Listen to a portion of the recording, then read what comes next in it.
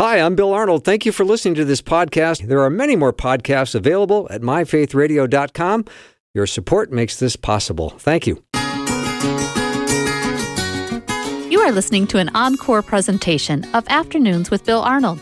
Faith, hope, and clarity in a special repeat performance.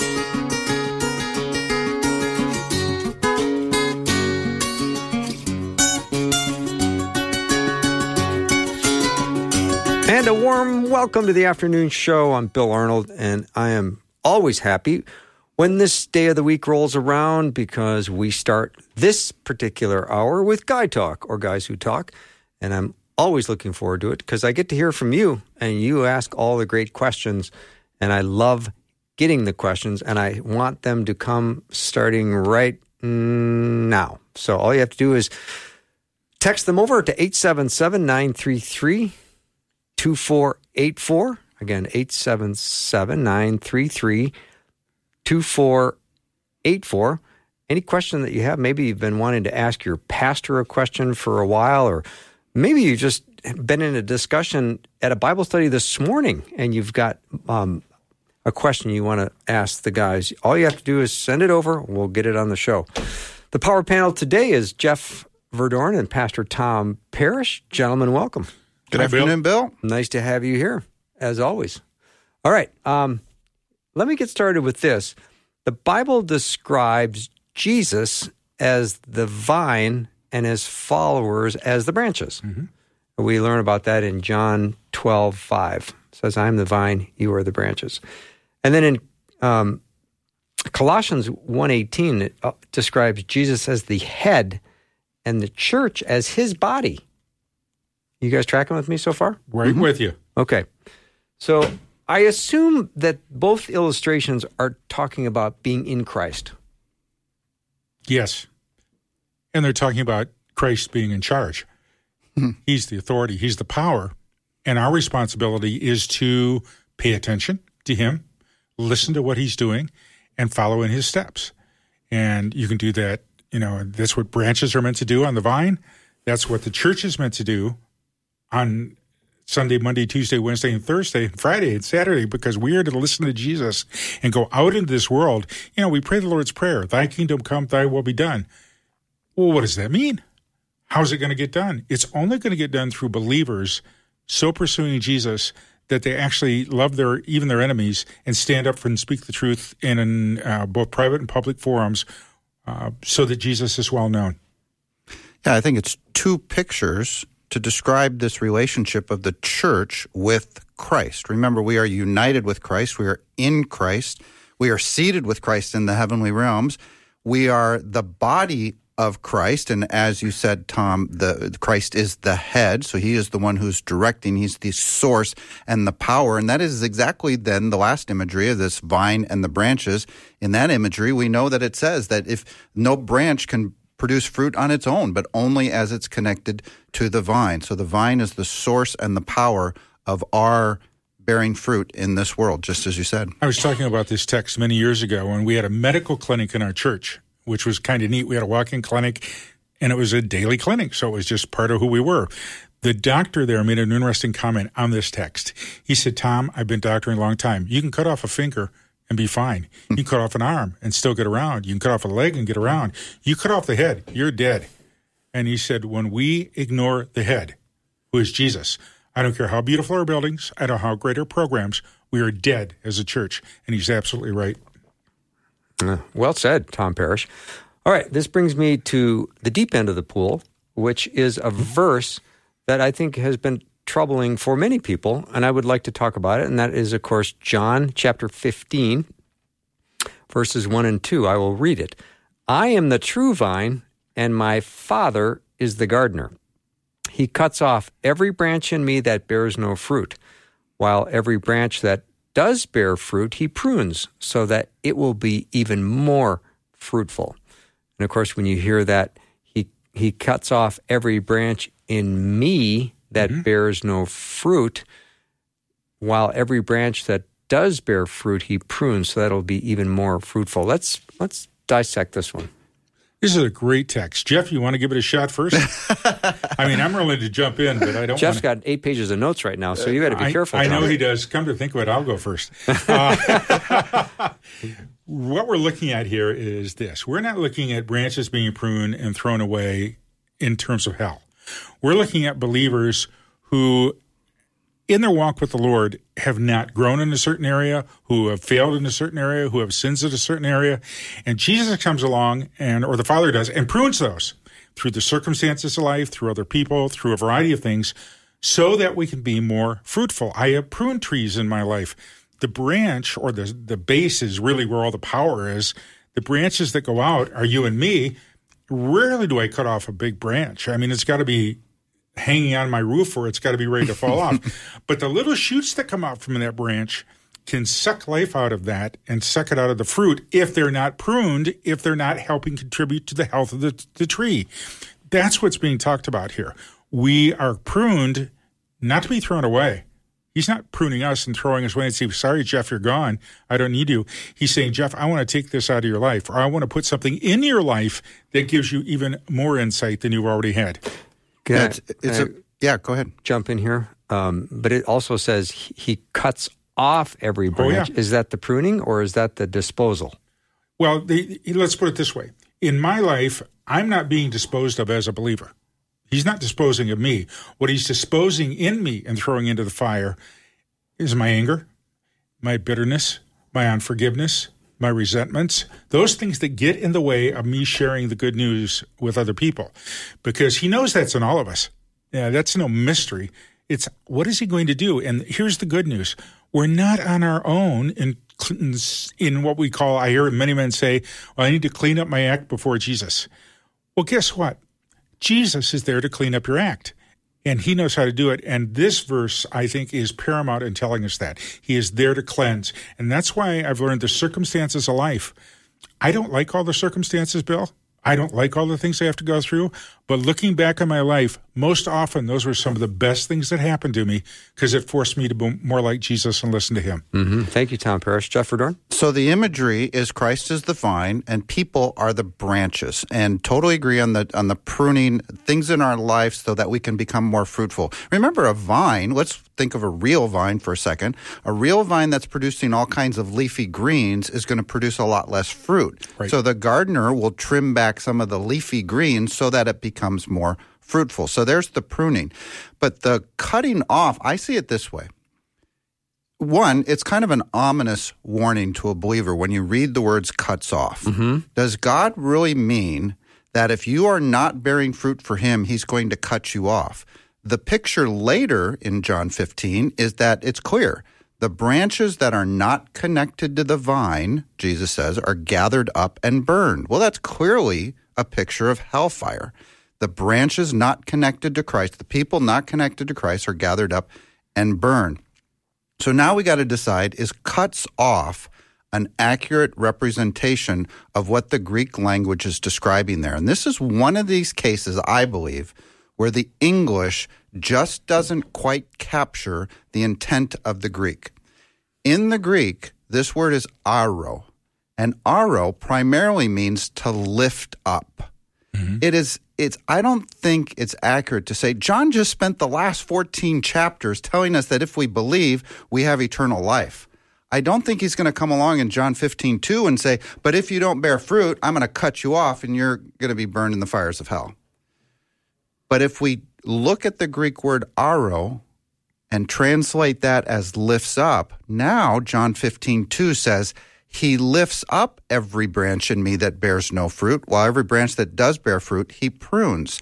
Now what Tom was talking about is exactly what God is doing. If you're a believer in Christ Jesus, I don't think you'll ever be cut off, ever be spit out of his mouth, ever be cast aside, ever. You have assurance of salvation. So it's not cuts off, but what he will do is he'll take this branch that's not producing fruit and he'll prune it. He'll lift it up. He wants you to bear fruit for him. You were, as Ephesians 2:10 says, created in Christ Jesus to do good works. That's what he wants you to do, is to bear fruit for him. Mm. Great illustration, great understanding of that verse. Many people have thought if I don't produce fruit, I'm going to be cut off. And maybe God, if you're not bearing fruit, will be picking you up and grafting you in after a little pruning.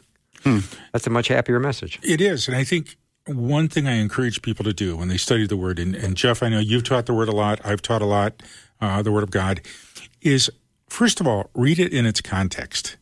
Don't separate the verse out. And when you see a word that throws you, like, throws away or cuts off or whatever else, look at the context. And today, every Christian has access to the Greek, whether they know Greek or not. It's in English. They tell you what the word really means or the derivations. Then we understand it that way, because you're right. You can't go through 14 chapters of salvation and all of a sudden hit 15 and suddenly now you're being thrown away. What he's saying is, chapter 15 is the verse that starts talking about now it's time to grow up. Now it's time to become the person you're meant to be. Bearing fruit. Bearing fruit. And bearing fruit is a strain. It's a strain on the tree. It's a strain. We went to an apple orchard earlier today to get some apples. And I'm looking at all those trees out there, and I asked the gal there, I said, do you have to do a lot of pruning on that? She just rolled her eyes at me. She goes, all the time. So it's a constant process in order to produce the big apples, the big oranges and that. And most of us never see it because we go to the grocery store and buy it. And every one of us as a believer who I believe has assurance of salvation, remember Jesus says he'll never forsake us. He will never leave us or forsake us. He says he gives us the Holy Spirit who will be with us forever. It's a deposit guaranteeing our inheritance. Our salvation is kept in heaven for us, shielded by his power until that day. Over and over, God says that the moment you are born again for all of eternity, and you have eternal life. And it starts the moment you are born spiritually and lasts forever and ever. But we all need pruning. Mm-hmm. And just as you said, the tree person, anybody who grows fruit for a living knows all fruit-bearing plants need some kind of pruning so that they don't just expend all their energy on leafy greens, but produce that energy into fruit. But never forget, where is the power and the source of our fruit bearing? It's from the vine. Awesome. We're going to take a break. When we come back, I'm ready for your questions. I got some great questions coming in, but I know you've got one as well. Send it over. 877-933-2484. That's the text line. It's wide open just for you. 877-933-2484. And the next sound you'll hear is a little bit of banjo music, and we'll be right back.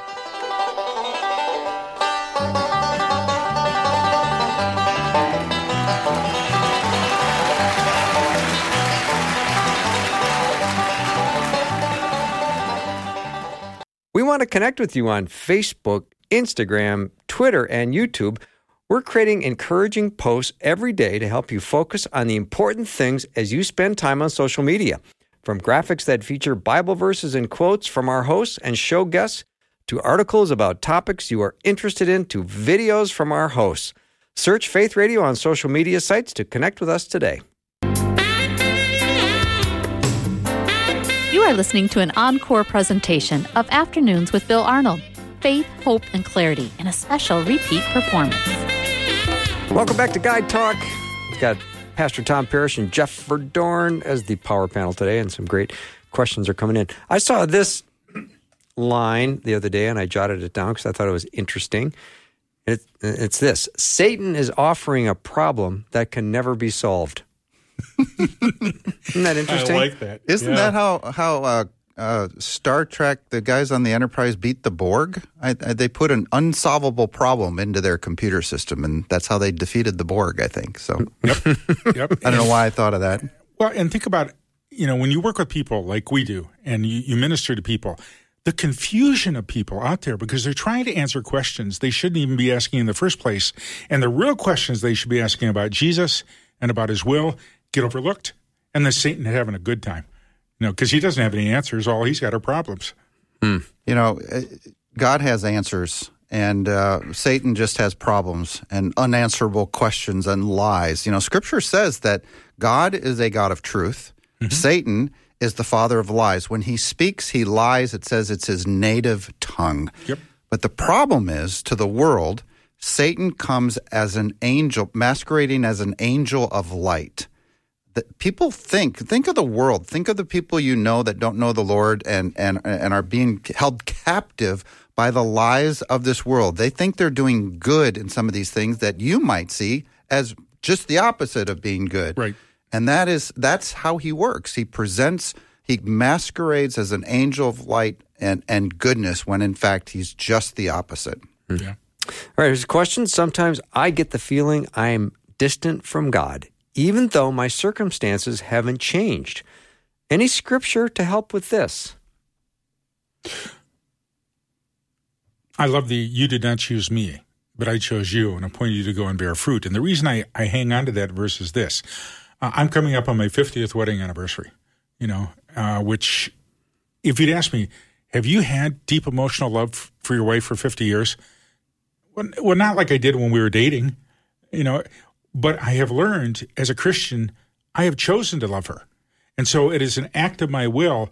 And I do love her. I don't want to say I don't. I do love her, and I'm passionate with her. But the point is, we have to understand that Jesus has chosen us. And even when we don't feel like it, even when we don't feel like we're close to the Lord, that doesn't mean we're not close to the Lord. It's an emotion. What we have to do is go back and reaffirm the Scriptures. Lord, your word says you are with me always. I will bank on that, even though I don't feel it at this moment. Because if we're waiting for the emotion, it usually takes a while to catch up. And I know some people where the emotions never totally catch up, but they keep hanging on to the word, and they say, I'm going to trust the word over my emotions regardless. That's why it says the righteous shall live by faith, not the righteous shall live by feelings, right? So we can sometimes feel closer to God, sometimes we feel further away from God, but what Scripture declares is once you are born again, you're as near to God, you've been brought near to God, you've been reconciled to God, you've been justified with God, you're at peace with God, you are united with Him, united with Christ. And I love the passage in Hebrews. It's in Hebrews chapter 4. He says, as a Christian, he says, let us approach God's throne of grace with confidence so that we may receive mercy and find grace in our and help in our time of need. That means that as a believer in Christ Jesus, you can come before God's throne with confidence anytime you want. It's there are several pictures in Scripture where it was Esther who was afraid to approach the king because she didn't know if she had the authority or right to approach the king, right? And she was wondering if she was going to get killed. We never have to have that fear to come before God. And another passage, Hebrews 10 later on says this: "Let us then draw near to God with sincere heart and in full assurance of faith, because we've been cleansed. We've been cleansed with the blood of the Lamb." And we can come before God's throne anytime we want. Mm-hmm. Absolutely. All right, I want to revisit something you said, Tom Parrish, and Jeff, maybe you can help me on this one, but you showing up 50 years of marriage coming up, and my guess is, although you were referring to early in your relationship with Jan when there was probably late teen, early 20 hormones going on.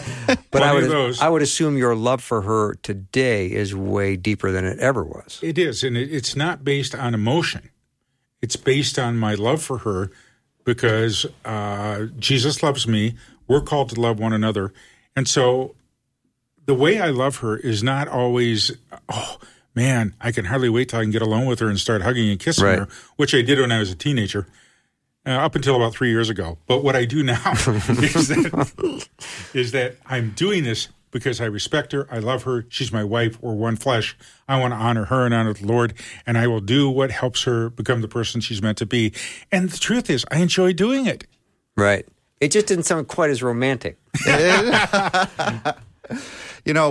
have I think a faulty understanding, especially in our country, of the word love. Love tends to be stuff that brings us pleasure. Love, I love my car. I love pizza. I love going to the game. Yeah, and things like that. But truly, agape love, biblical love, this highest form of love, is a self-sacrificial love that is always looking out for the need of the one that you're loving. It's not self-based; it's the other-based.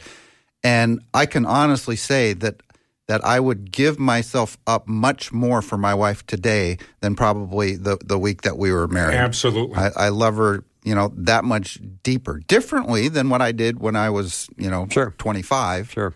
But I would argue more deeply. Yeah.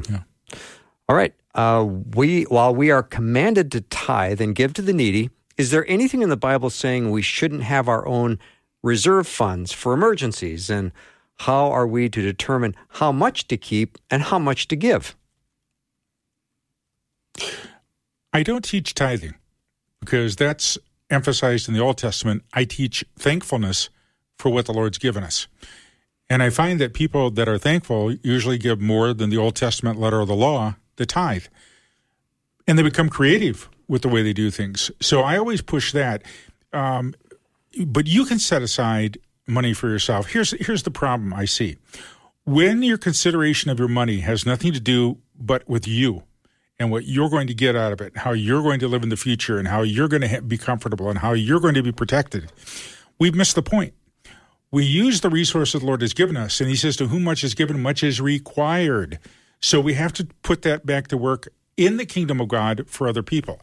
Now, that doesn't mean you can't have a reserve. That doesn't mean you can't have extra things. We're not talking about that. But it does mean that there better be a big place in your heart beyond your own family to people around you who basically are Jesus' presence there, whether they're their neighbors, whether they're family, whether they're street people. I mean, I run into street people all the time in downtown Minneapolis where the church is, and these people are always hurting. They're always in need. I mean, I could give away lots of money every day. But what I do is not only do I help them, we offer them some assistance, but I take the time to talk to them because they're people and they need to be talked to. So it's both money and, I believe, time. Peter said the same thing, didn't he? It's silver and gold I do not have, but I'll give you this. And he shared the gospel with the poor. Yep. Jesus himself said, you'll always have the poor with you.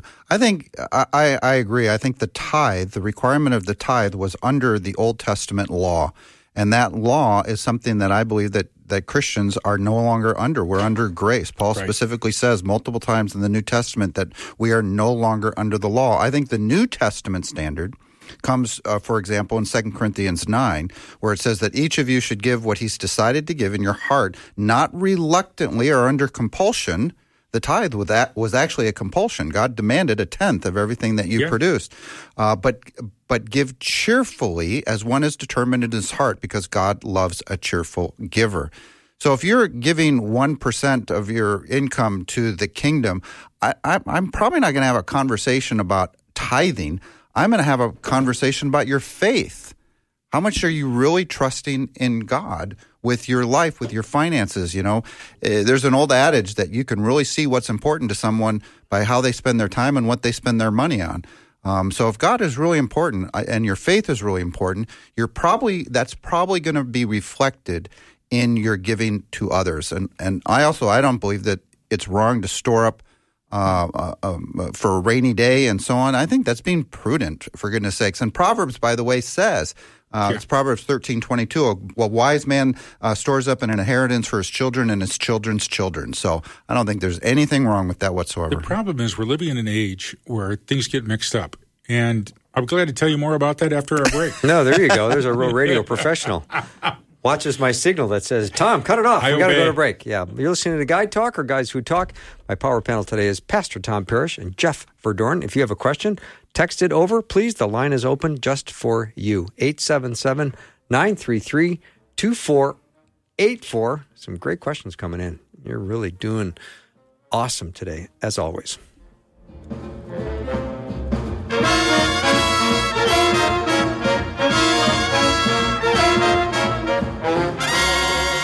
You are listening to an encore presentation of Afternoons with Bill Arnold. Faith, hope, and clarity in a special repeat performance. Drive time, let's get it started. Jump in your car, what's for dinner? It's the Afternoon Show with Bill Arnold. Welcome to the show. If you just joined me, I'm awfully glad you did. We've got Guy Talk going on. We do this this day of the week on a weekly basis. And I'm glad for it because it's great fellowship for me. I gather with my friends and we sit around and we discuss important issues. And I think people are really hungry for that. We can talk about news, weather, and sports only to a degree. And then I'm interested in who are you and what makes you tick.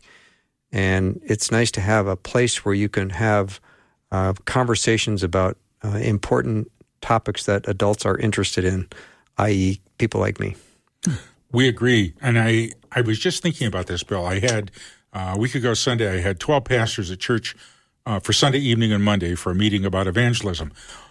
It was the closest thing to guy talk I have had in my entire years in ministry, because instead of getting caught up on just the theological, the spiritual laws or the Roman road, which we do and we like, we were talking about really what goes on in our hearts, what goes on in the church, what goes on in trying to witness to people, what goes on in discipleship.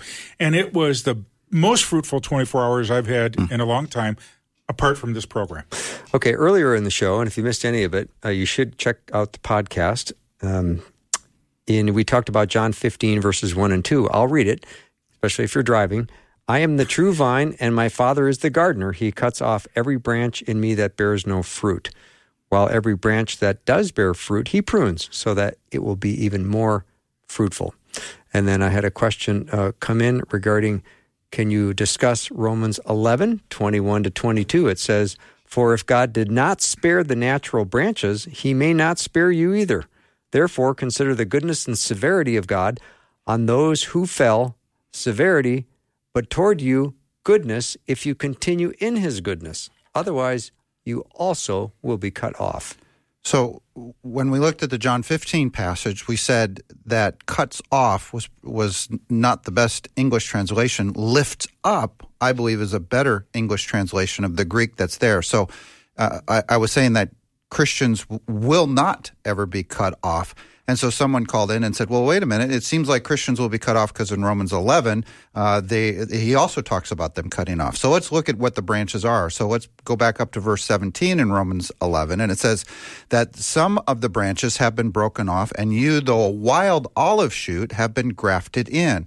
So who are the natural branches and who are the wild branches? So let's define that first. In context, the natural branches are Israel, and the wild branches are the Gentiles. Mm-hmm. So God has done this great thing that the Jews, was surprising to many of the Jews, even to Peter, was very surprised that this gospel of salvation was being offered even to the Gentiles, and they would receive the same salvations that the Jews did. Okay, so there's the two different branches. But you, consider this, you do not support the root, but the root supports you. There's that headship again that we were talking about with the vine and the branches. And you say, branches were broken off so that I could be grafted in. Granted, but they were broken off. I think here's the key to this passage now. They were broken off because of unbelief. All right? So just like we were talking about with the vine and the branches that are connected to the vine have faith in Christ and are connected to him. The branches that aren't connected are not connected to the vine in unbelief, and therefore they risk the fires of hell in John 15. Good word, and I would agree. What we're looking here, and I think the point that we often miss in all of these texts, is that when we talk about, have I believed enough? Am I good enough? Am I going to heaven or hell or whatever? If the focus is on you, you're in trouble. The focus always needs to be on what Jesus has done for us. And when I stand before God the Father, I have nothing to plead but the name and the blood of Jesus. There's nothing I can bring, no matter how much preaching and teaching I do. I come empty-handed. And if every Christian would get that in their head, that we come empty-handed, we are grafted in because of Jesus and what he's done, guess what? Out of thankfulness, we become fruitful. And that's what we need to see in the Christian life. Well done, Tom Parrish. Jeffrey Dorn, thank you for your comments. Here's a question. I'll try to get the verse up quickly for you, gentlemen. Let's see. Isaiah 7, verse 14 says, therefore the Lord himself will give you a sign. The virgin will conceive and give birth to a son and will call him Emmanuel. When we see the word virgin show up in Scripture, and I know it shows up more than in one place, are we thinking that this is an actual virgin or just a young woman? Well, we know from the New Testament account that Mary had not had sexual relationships with a man. So I think that while the Hebrew here can mean a young woman or specifically a virgin, I think we know from the rest of the story of the New Testament that, in fact, Mary was a virgin. This is also theologically very important that Jesus, the body of Jesus, the person of Jesus in his incarnation, did not inherit from the line of Adam the sin of the world. So just as God made Adam's body from the dust of the ground, the first man, Adam, so too God prepared a body for Jesus supernaturally, divinely, in the womb of a virgin by God. He's the second Adam. So the only two people that have ever been walked the earth that were not the result of human reproduction were Adam and Jesus. And theologically, that's actually very important. I agree. I think you kind of hit the nail right on the head there, because what we have in Adam is the first creation. In Jesus, we have the new creation. So, yes, that's exactly what it's saying. Just got a nice comment from Julia, who said, my 2-year-old daughter just came into the kitchen so she could dance to Bill's theme song. You know, we do that in the studio, so it's okay. Yeah, but it's embarrassing in the studio. You know, it's cute if a 2-year-old's doing it in a kitchen, but, you know, you guys dancing makes me... Well, that's why there's no video in here. Thank goodness. I believe that. All right. Let me know what your questions are, 877-933-2484. Here's a question. So if the Bible is not bound by culture and time, should women still have long hair and cover their heads, as referenced in 1 Corinthians 11:16, dressing modestly, etc., as in 1 Timothy 2:9 and 10?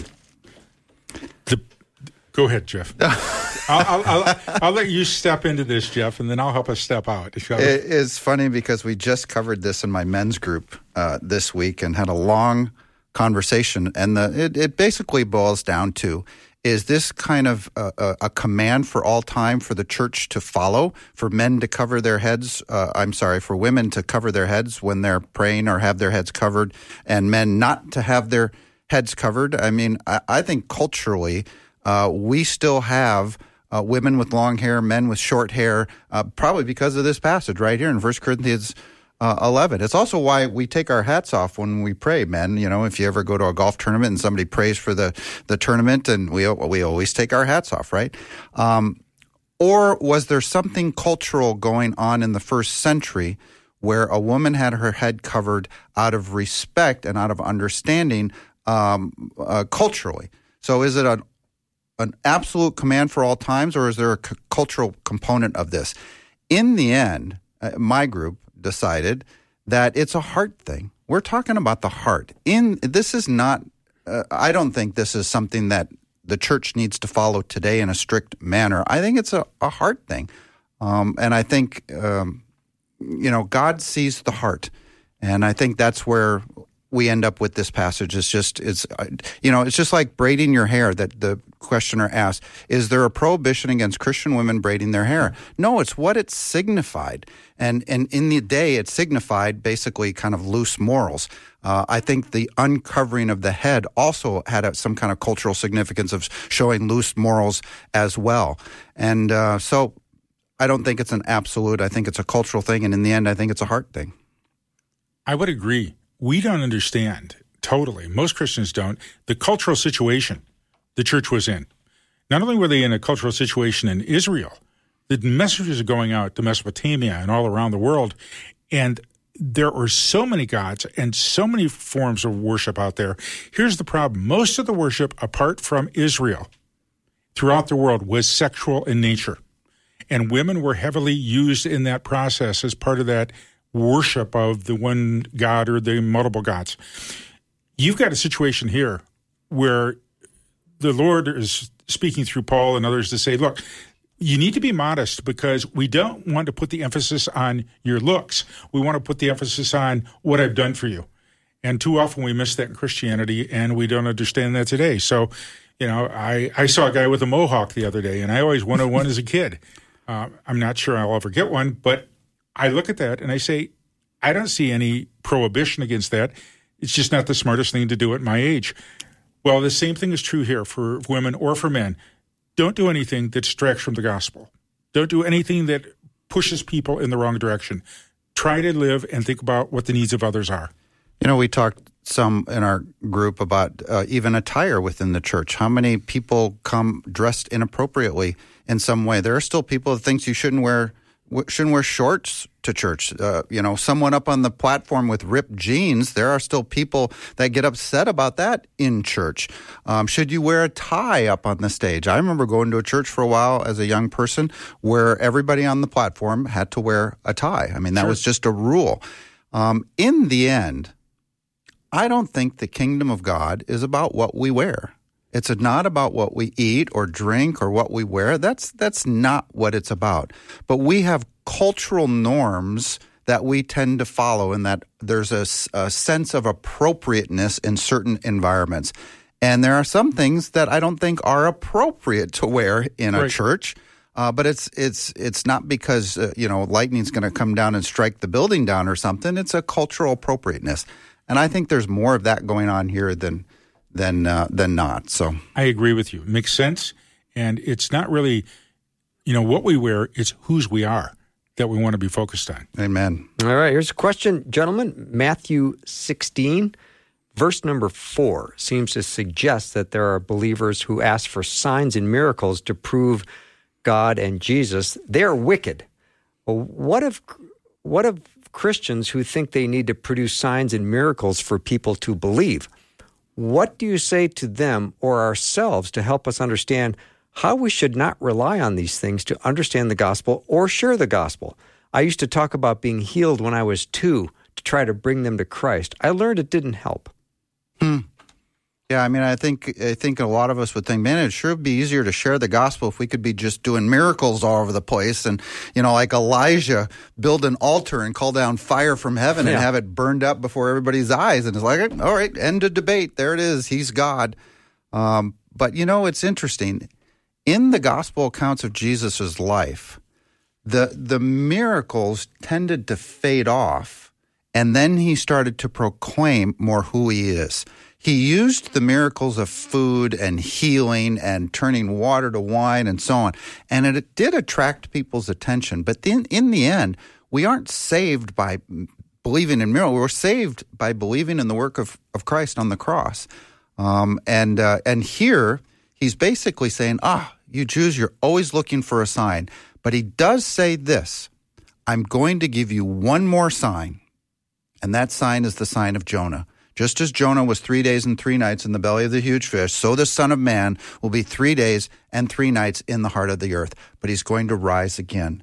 The last miracle he did was the greatest of all, and that is that he conquered death and rose from the grave. So that's the miracle that we can take to people today. That's the miracle that we can proclaim to the world. That is the gospel. I could spend a lot of time on this verse because it is such an important verse. You've touched on it, Jeff. This is about Jesus. The sign is about Jesus. The sign of Jonah is that he was 3 days in the whale. Jesus is going to be 3 days, crucified and resurrected. I'm not sure this is talking about signs and wonders today, because even St. Paul said, I didn't come among you with great wisdom in that. I came among you with signs of power and miracles and that kind of thing. So I don't think the miracles in that are a bad idea. I just think we can't depend on those as being the real source. The real source we have to talk about all the time is Jesus and his shed blood. And if he brings the miracles, fine. I agree. All right, we'll take a little break. When we come back, we'll probably have time for your question, 877-933-2484. You're listening to Guy Talk, or Guys Who Talk. Pastor Tom Parrish and Jeff Verdorn is the Power Panel today. We'll be right back.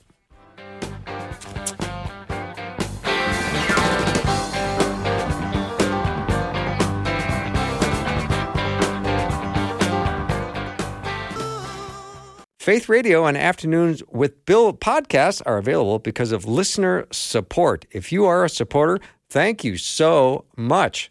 Becoming a supporter today by visiting myfaithradio.com.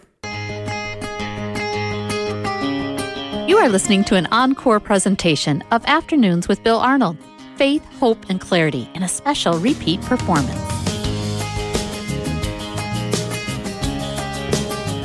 Welcome back to Guide Talk. Thank you for joining us today. Pastor Tom Parrish and Jeff Verdorn are my power panel. Let me just get this out of the way. I partially disagree on what a pastor wears. He and only he should be more dressed up than anyone else. He doesn't need to wear a suit or tie, but I'm really disappointed when he's up there with his shirt out. I think being respectful of the office and being respectful of what you're doing is appropriate. There are cultures where, and I've been to them in Asia, where you don't tuck in as a man, you wear it out. I mean, that's just the culture. Yeah. So the pastor does that. You have to understand your culture, and you have to understand what's respectful. And the last thing I want to do as a preacher is distract the people from the message onto what I'm doing. And so I agree with the listener. Absolutely, we don't want to do that. And so I try to dress as appropriately as I can and be halfway decent, although I do have a word from the Lord. There are no ties in heaven, so I don't have to wear a tie. So I love Do you wear a suit and tie when you preach? I always wear a sport coat. Sometimes I wear a tie, sometimes I don't. Do you wear a robe? Do you ever wear a robe? Years and years and years ago. But you don't know. I haven't worn a robe in 35 years. But you tuck your shirt in. Well, with my body build, yes. All right, here's a question. Can you address the Torah-observant Christianity and the Hebraic roots movement? Some family members say we need to observe the law as a sign of love for God. Yeah, so I teach a class called Law versus Grace, and we compare the old covenant of the law to the new covenant of grace. And it is... And I've had a couple of folks in my classes over the years that insist that in order to honor God, that we need, as Christians, as New Testament Christians, to continue to follow the law of God. And it's always funny because I ask them, well, how are you doing on that? Are you following all of the law of God or not? There's something like, 800 laws in the Old Testament that God had given to Moses as part of the Mosaic law. Some of them are very specific and detailed. And by the way, there's an entire sacrificial process in the law of Moses that you're supposed to follow. And, or what I end up teaching, kind of the conclusion of this semester class, is that just like Hebrews 8:7 says, for if there had been nothing wrong with the first covenant, no place would have been sought for another. But God came, Jesus came, and established a new covenant in his blood. This is a covenant of grace, and he's done away with the first, the covenant of Moses, the covenant of the law. Christians are no longer under the law, and Paul declares that at least a dozen times in the New Testament, such as we have been released from the law so that we may serve in a new way of the Spirit, Romans 7:6. Good word. I just went through this with a friend of mine who is a Torah-observant Christian. Only will worship sundown on Friday to sundown on Saturday, and all of that kind of stuff. And I asked him point blank, as I've asked many who are caught up in this movement, when was the last time you read the book of Hebrews? And they'll usually look at me and go, tell me what Hebrews says about the covenants and about the law and about justification and how that happens through Jesus alone. And I've had several of them admit to me, I don't think I've ever read the book of Hebrews. If you don't read the book of Hebrews, you don't understand the transition from the old to the new covenant, and you will continually go back to what you think is manageable by observing the law, rather than understanding that we're in this relationship by grace, by faith in Jesus, not by anything we do. Yeah, it says that if you are in Christ, you have entered the Sabbath rest of God, because you rest from your own work. I think in the Old Testament, here's kind of the picture. God asked Israel to set aside one day as a Sabbath rest to him. As a New Testament believer, we have entered that Sabbath rest, and every single day for the New Testament believer is a Sabbath unto the Lord. Right. And I just think that's the coolest picture. And Paul declares it again and again and again that we're no longer under the law, but under grace. The old has been put off and put aside. He's got a new way by the Spirit. Thank you, Jeff Verdorn. All right, here's another question. Why does there have to be so many religions when there's just one God? And in the Bible, it reads how they lived to 800 years old. How? Well, they lived that long because as you look at Adam and Eve were created for eternity. They were to be eternal creatures. They turned out not to be that. Adam lived, 900 and some years and whatever. Then you watch as time goes on, coming up the time of Jesus, ages come down. You can see the fading of eternity in the broken relationship. Jesus comes along and now gives us eternal life by faith in him. And so the ages isn't so much an issue for me because we moved away from eternity and we moved into our sinful nature. But now the Lord gives us a whole new life. And here's the good news is Jesus says, the moment you believe in me, you have passed from death to life. Eternal life's already begun for the believer. Yeah, well, say in the first part of that question. Why does there have to be so many religions when there's only one God? So on the age thing, you actually see it right after the flood. Right after the flood, ages of man drop off dramatically. And I think it's about chapter 8 or 9 of Genesis. He says man is appointed to live 120 years. So it's like lifespans went off and God somehow put a limit on it. And you're right. The age of earthly life is not as important as the how long you're going to live for all of eternity. You either are or you're going to be thrown into the lake of fire. There's your choices. So eternal life is a very big deal. As far as the multiple religions, it's interesting because there's one true religion, right? Christianity, right? Jesus was either God in the flesh and incarnate and either conquered the grave or he didn't. I think everything else is a counterfeit, if you will. And I think Satan has a lie for whatever you believe, wherever you're at. Satan has a belief system for you. If you believe in a God, he has false monotheistic religions for you. If you believe there's multiple God, well, he's got polytheistic religions for you. If your God is science, well, he's got naturalism and materialism for you. He's got a lie. No matter where you're at, he's got a lie to distract you from knowing the real truth. Let me push that one step further. My sense when I first heard the question is that the listener used the word religion, but meant denominations within Christianity. Why is it we have one God, but we have all these different denominations out there? Well, the answer is simple. Human beings are involved. And because we're human beings, we have a tendency to get focused in one area or another. Some get so focused on baptism that the whole theology now comes out of that. Some get so focused over here on something else that everything comes out of that. Very rarely, in my experience, can I get enough Christians of different denominations together, and we really focus on Jesus. And not that they don't believe, they do, but they all have a different emphasis, and it's usually a historic emphasis that's come from a long time ago. And it's a shame, because we really should be one. We don't always make a very good witness with our denominations and our infighting with one another. All right, let me try to squeak one more in here. So does observation of the feasts go along with the Old Testament covenant? Jeff? Well, the feasts came out of the law of Moses. They were ascribed by God as part of the law of Moses to be followed by Israel. So if you're one of these Christians that believe in the Hebrew roots movement, like our previous question, that you need to follow all the law, well, then you should be following all the feasts and festivals as well. What's really fascinating is that the law and all these sacrificial systems and all the temple and all the articles of the temple, God tells us these are just a shadow of the things that would come. God tells us that the blood of bulls and goats cleansed nobody, but Christ was the final sacrifice once and for all and sat down at the right hand of the Father.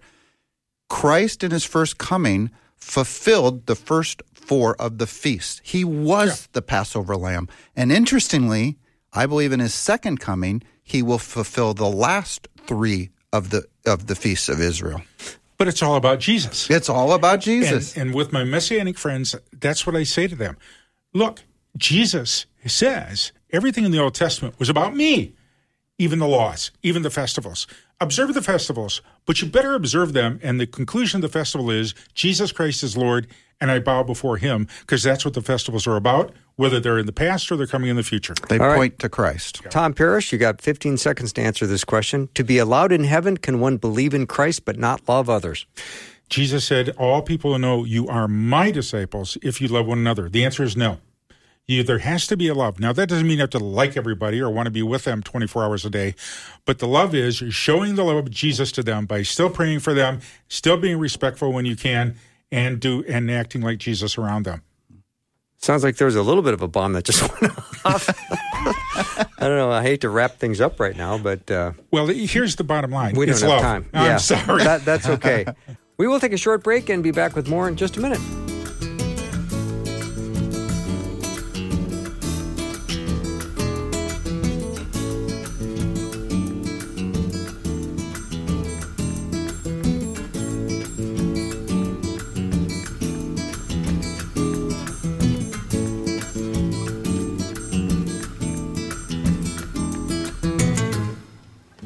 Thanks for listening. Programming like this is made available through your support.